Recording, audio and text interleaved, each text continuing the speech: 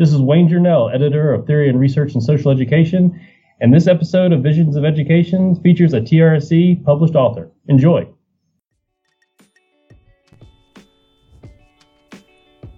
You're listening to Visions of Education, a podcast where we take a look at big ideas in education from different perspectives.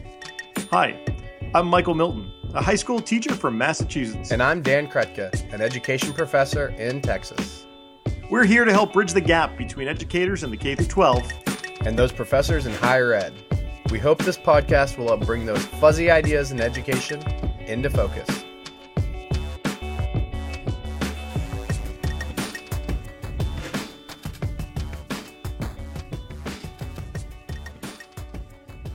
Dan, my paternity leave is officially ending next week.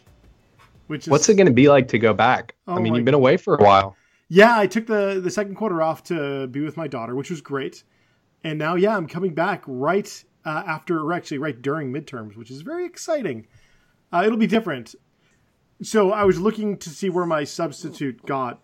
And interestingly, according to our textbook, he is right at the one section, or the section where they start to discuss slavery. The section is entitled Abolition and Slavery. So let's just put this in perspective. It is currently January. That seems problematic, right? That seems a little problematic. I'll tell you what's more problematic. I have to work to help make sure our teachers are content prepared when they go into the schools at our institution. And I was reviewing the Texas standards for teachers in social studies, and no mention of the word slavery anywhere in the Texas standards. So there seems to be like a huge deficit. And that's the teacher preparation standards, not the state standards. I don't know. I feel like if you're not hitting upon slavery, you're missing out on a huge part of history. Mm-hmm.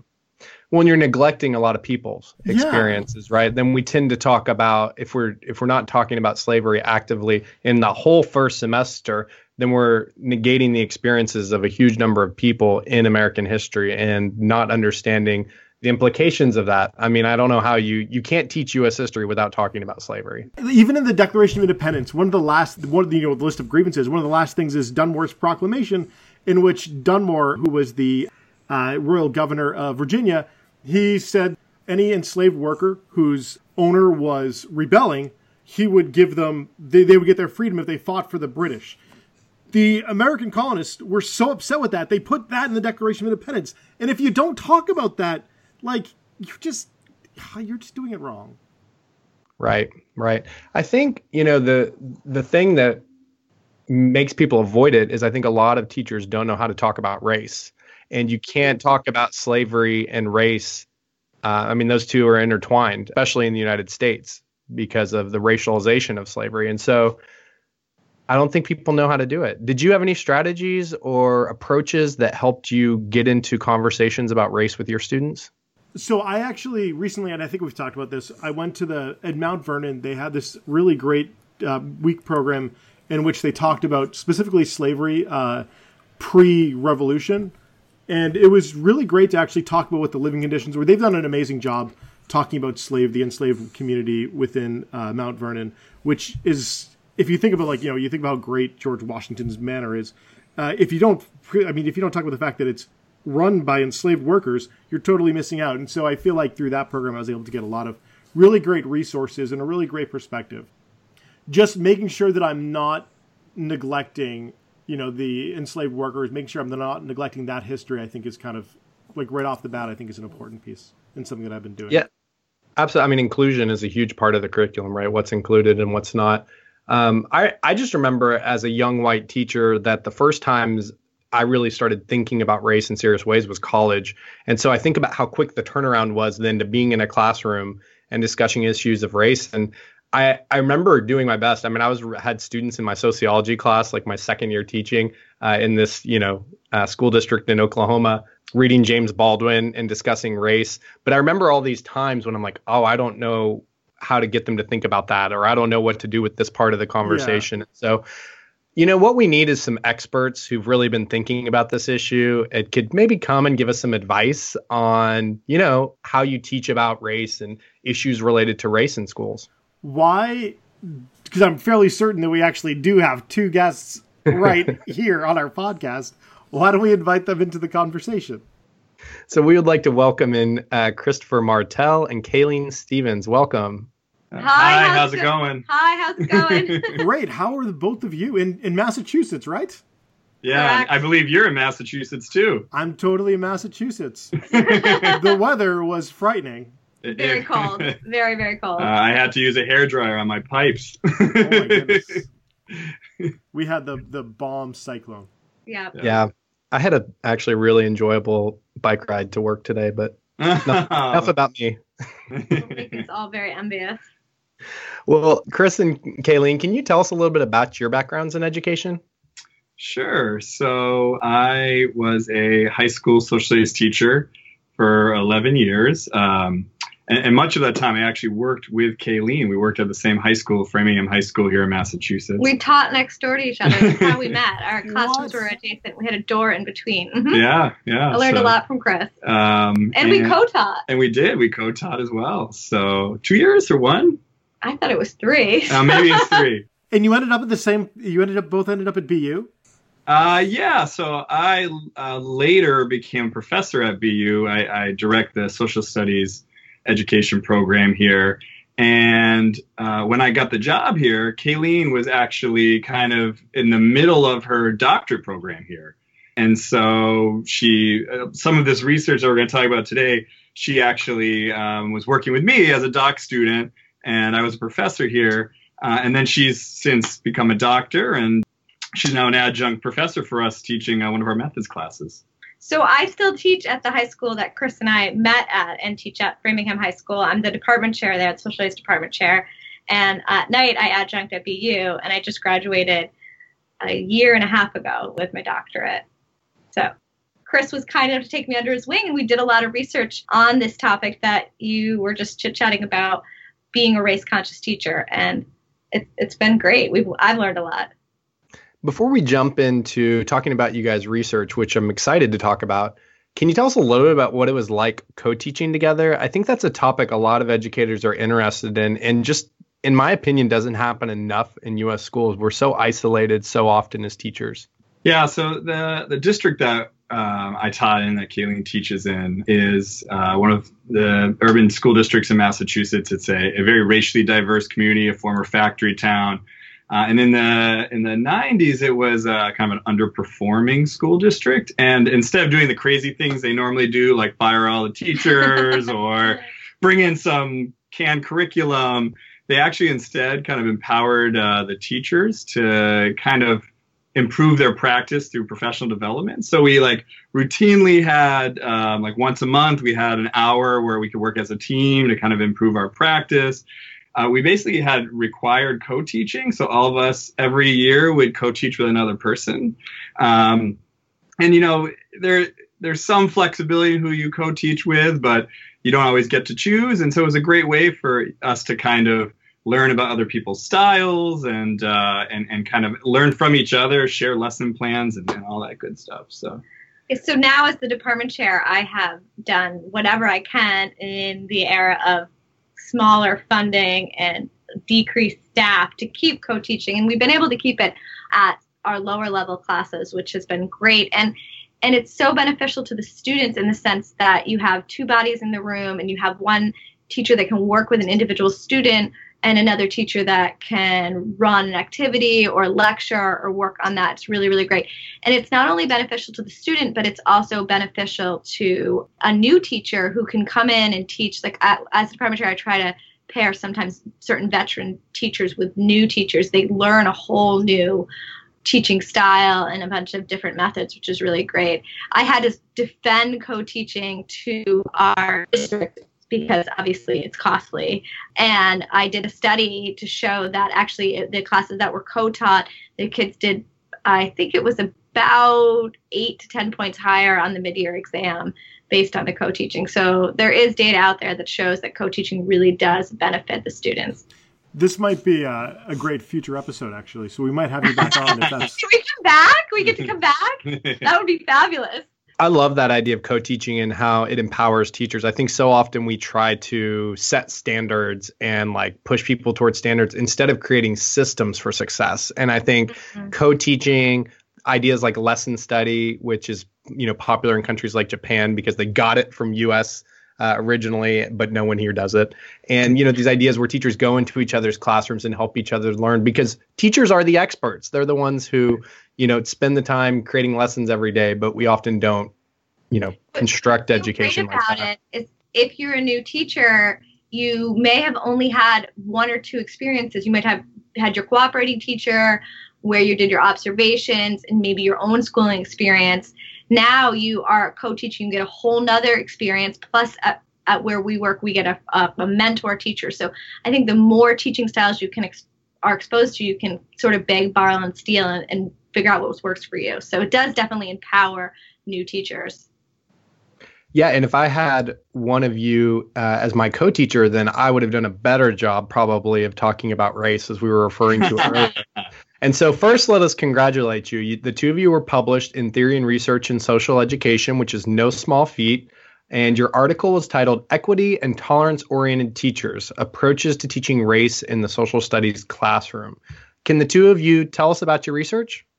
Yeah, so this particular study, we looked at, we essentially recruited through listservs and kind of a general call to all the teachers we knew in the area. And we were recruiting specifically race-conscious teachers, so teachers who kind of center race in their classroom and feel that race is one of the main topics they want to explore with their students. And we ended up getting about 32 teachers say they'd be willing to be part of the study.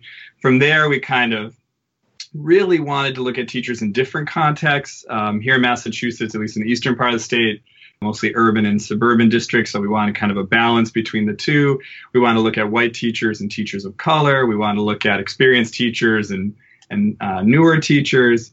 And in the end, we had these 10 teachers who fit kind of those ranges of experiences. And we really just wanted to know, what were their beliefs around race? And then how did they enact that in their practice? So Chris and I were very clear we didn't want to study how teachers were teaching about race poorly. So some of these 32 participants that volunteered to be part of our study, we would observe them. And then if we didn't feel like they fit the criteria, we would then not use them as participants. So we honed in on 10 teachers that we thought were doing sort of very innovative, creative things in their classroom and really making race an explicit part of their curriculum. And for us, the idea for the study really came out of our own kind of development as teachers. Mm-hmm. So I grew up in a predominantly white working class suburb of Springfield, Massachusetts, and I lived essentially on the border, on the other side of the river from Springfield. And as a kid, I'd go to my all-white elementary school. And then, when I'd go to the park or go to the library, I'd cross the border into Springfield and be in a very racially diverse space. And then, so from a very early age, I was thinking about being a white person and what that means in a world where not everybody is white. And then when I got to college, I started some of my first experiences in schools were in predominantly Latino contexts at a vocational high school in Holyoke. And there I started to really kind of think about my whiteness and started thinking about how do we teach race and how do different teachers teach about race and how do I make the curriculum to kind of help all my students kind of learn about their history and learn about the current world. So, and you've written a few articles about this that I think we'll make sure we link into the show notes too. Yeah, that'd be great. Yeah, so I talking about my own experiences as a teacher from being a student teacher to the present day and in some of my kind of action research work. Yeah. Earlier, Dan, when you were saying you were a second-year sociology teacher trying to teach about race and not really knowing what to do, I had the exact same experience. I went to a very homogeneous school, a very rural, homogeneous high school, very homogeneous college, and then I moved out to Boston and started teaching at a very diverse public school. And I was like, realize these kids are hungry, starving to learn about race and racial implications that are really impactful today. But how do I even go about doing this? I'm a white woman. I'm young. I don't know what to do. And I took a bunch of professional development classes, growing up African American, growing up Latino, studied a lot so that I could be able to do this. So Chris and I had sort of these own moments of development where had these moments where I was a second year teacher and I was like, how am I going to teach white privilege? And by our own journeys to become so-called race conscious teachers, we thought, wouldn't it be interesting to study how other people get there and develop that, and then what they do and what those models look like. And, as part of this particular study, like the larger study, we actually did dive deeper into the participants' backgrounds. We found that their own personal biographies had a lot to do with their development towards a race-conscious perspective. And we actually have another paper in the social studies. That's a different article we wrote. Right, but that kind of looked at that because we were thinking so much about how we developed as teachers. So. We just got a spoiler on the Visions of Education podcast. So now nice. Yeah. You heard it here. So you divided up your 10 teachers into 2 categories. Do you mind talking a little bit about the categories in what they mean?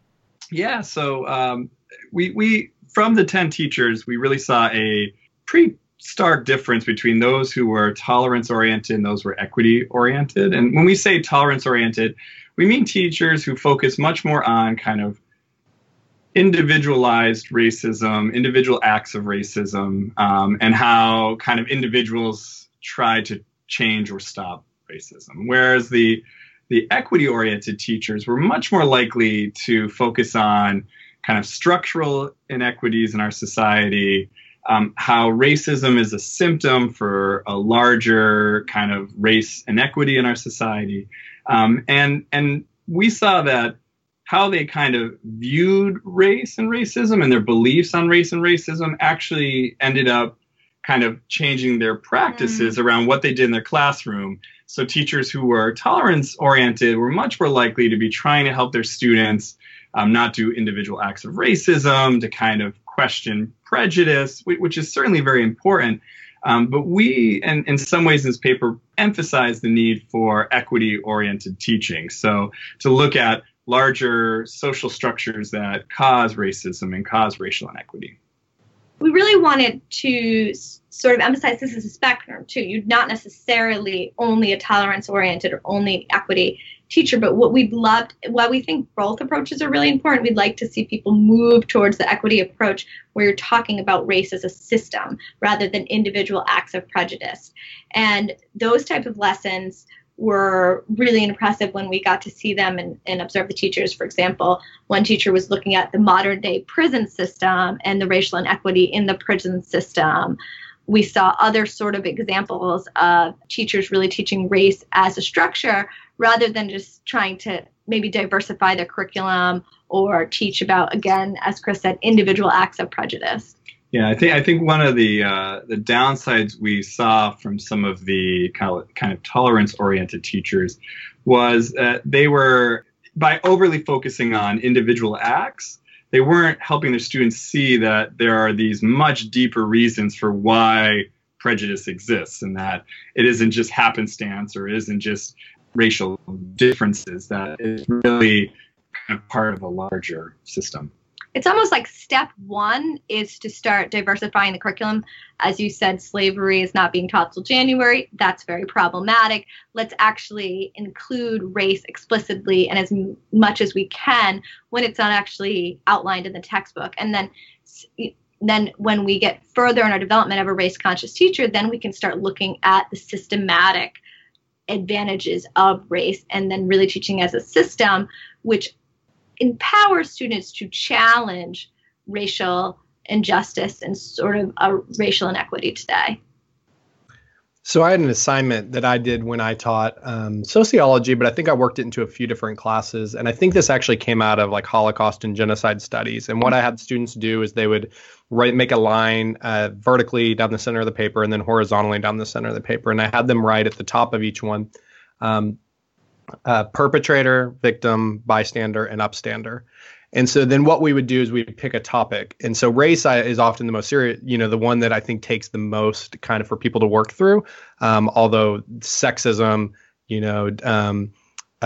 disability discrimination, linguistic discrimination. There's lots of topics we could get into, but we'd say our topic is race, and I'd ask them to think about it from each of those perspectives, a situation where they reach. That's obviously, I think, is that an example of kind of a tolerance-oriented approach initially, because it's looking at just individual components of their life.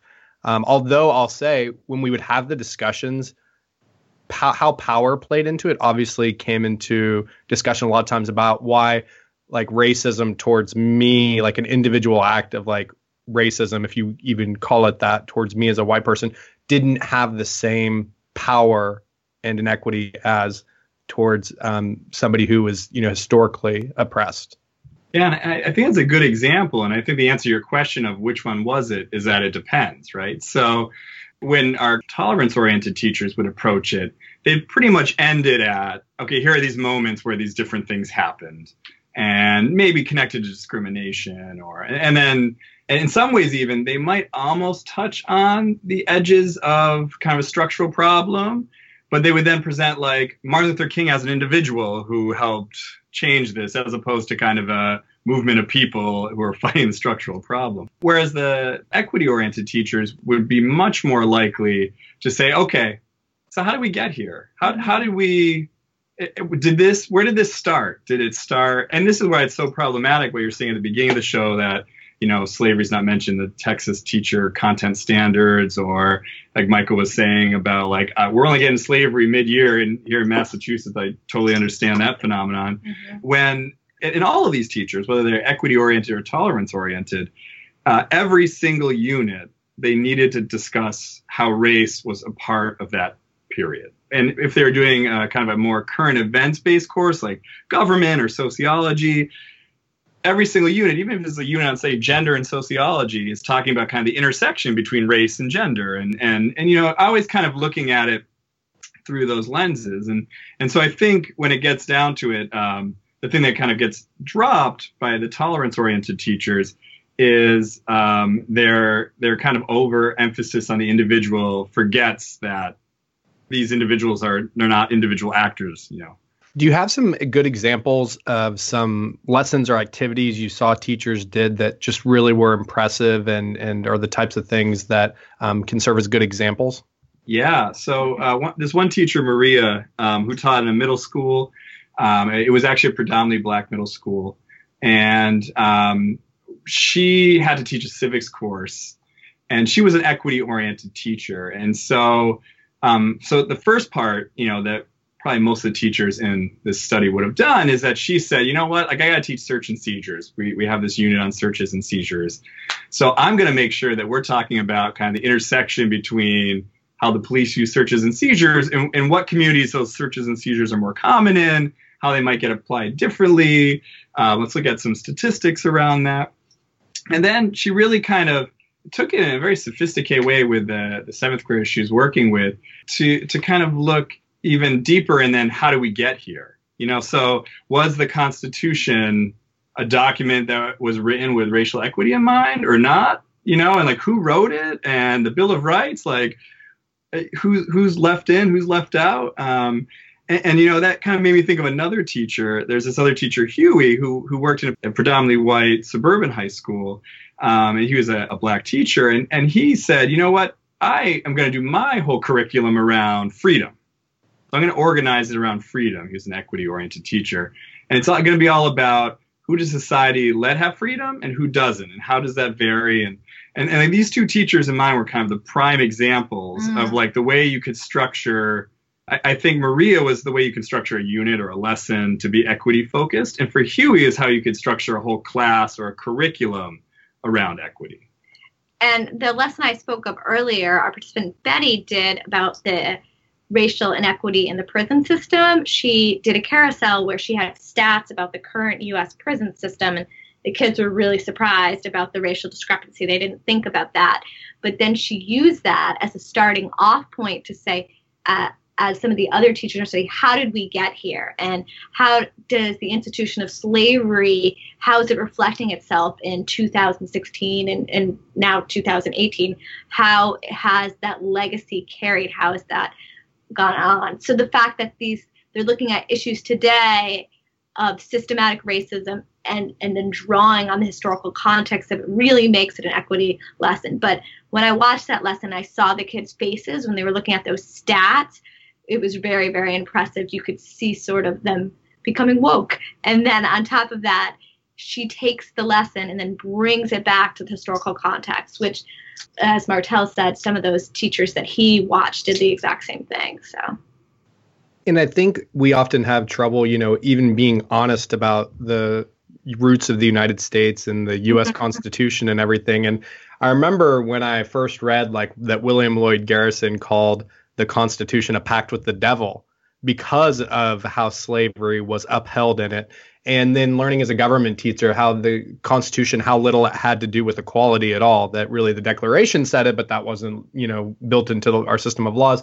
And it really was the Reconstruction Amendments that built, equality into our system in some legal sense.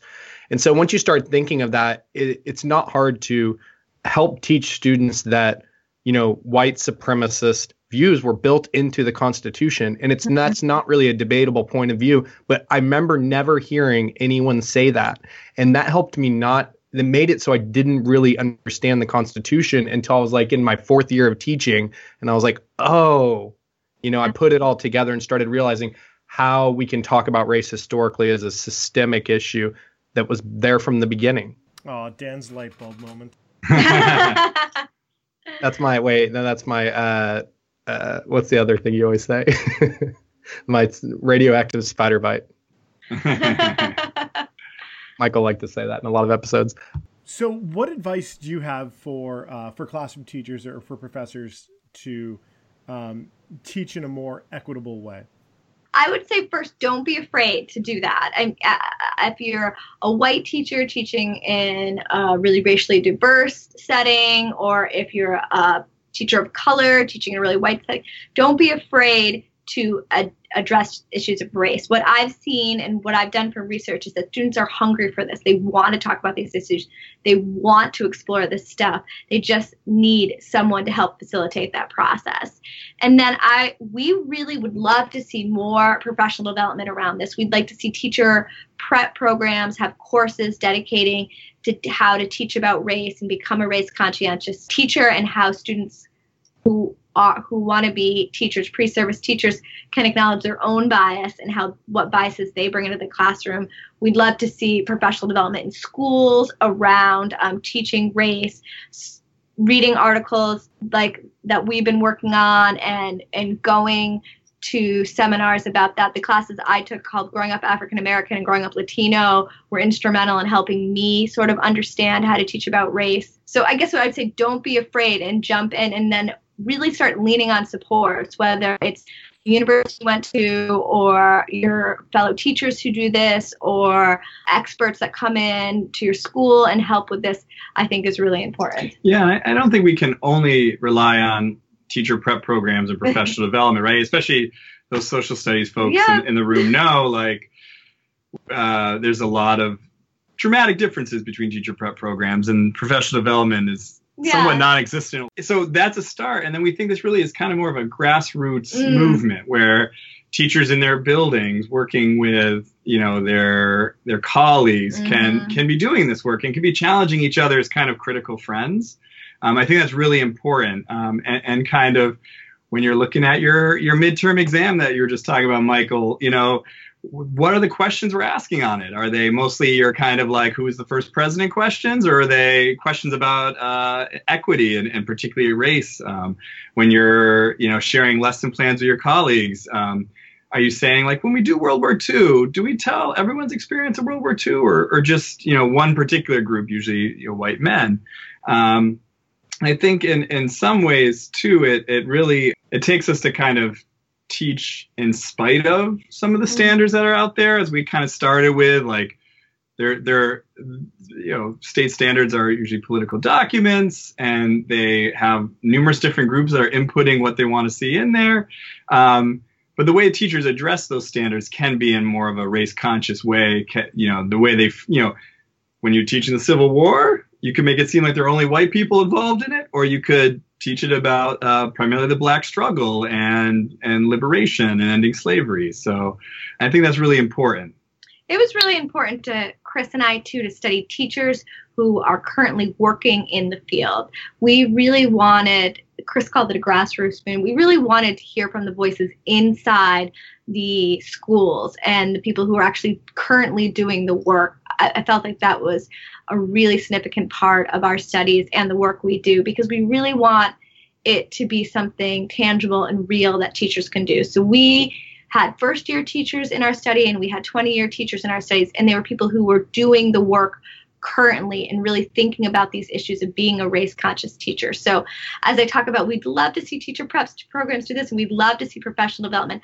That's more idealistic, I would say, Chris, than actually getting the teachers who are doing this and getting their stories and the way they work out there to the public so they can emulate those practices. But I will add, just like you were saying, there were several teachers in the study who said, my teacher prep program was super important in this. It kind of focused on it. Or I recently did this professional development. It really changed my thinking or changed my approach. So. Or maybe people could listen to this podcast on loop until they know how to teach about race. Right. And then go to your article. Right. And probably the numerous other articles that you'll be interviewing. I think in the field of social studies in general, this is, I think we're really gifted in that, like, we're one of now many researchers in social studies who are doing this work. And I think it's really important to note that. And podcasts like these are awesome because I will be honest, like, a lot of classroom teachers aren't reading theory and research in social education, but they're probably, hopefully, listening to your podcast and going, oh, yeah, and I think I heard there's a free TRSE, anyone an NCSS member can download this article for free until March, which I think is a real thing. And they'll read it because we want to do research that a university professor can read and go, this is how I'm going to change my teacher education courses, and how a classroom teacher can read and go, oh, this made me think of this different idea. Maybe I'll approach it this way. We really want our research to be accessible to classroom teachers, that they feel like they can get something from reading the article that they can use in their classroom or think about the way they structure their curriculum or their lesson planning. Well, as a Freegetarian who consumes anything free, I will read your article that is open accessible until March. So everyone get on it. So we would like to thank you guys so much for coming and talking with us today. So thank you so much, Chris and Kayleen, for chatting with us today. No, it's a pleasure. Thank you, guys. We really enjoyed this. And we really enjoyed you. Well, thank you. Can you two tell us where our listeners can find you and your work online? So first of all, theory and research in social education. We've published in other social studies research journals and teacher education research journals. You can probably just Google both of our names. And we have like a BU profile that kind of lists all of our articles, and Google them. And you're also, anyone out there in cyberland is welcome to email me, and I'll send you an article so that you're interested in. Well, we will make sure to get those links and emails in the show notes. So again, thank you two so much for joining us today, and we certainly do hope to continue the discussion online and in other spaces. At the Visions of Education podcast, we're all about sharing the learning. If you're doing something fun and creative in education, or you just want to chat, tweet us at Visions of Ed. And if you haven't already, and really, why haven't you, subscribe to Visions of Education on Apple Podcasts, Stitcher, and anywhere you want us to be. And if you write us a 5-star review, we will read it on the air. It helps people find this podcast, so please do it. You can find me on Twitter. I'm at Dan Kretka. And I'm at 42 Think Deep. Until next time, this is the Visions of Education podcast, signing off.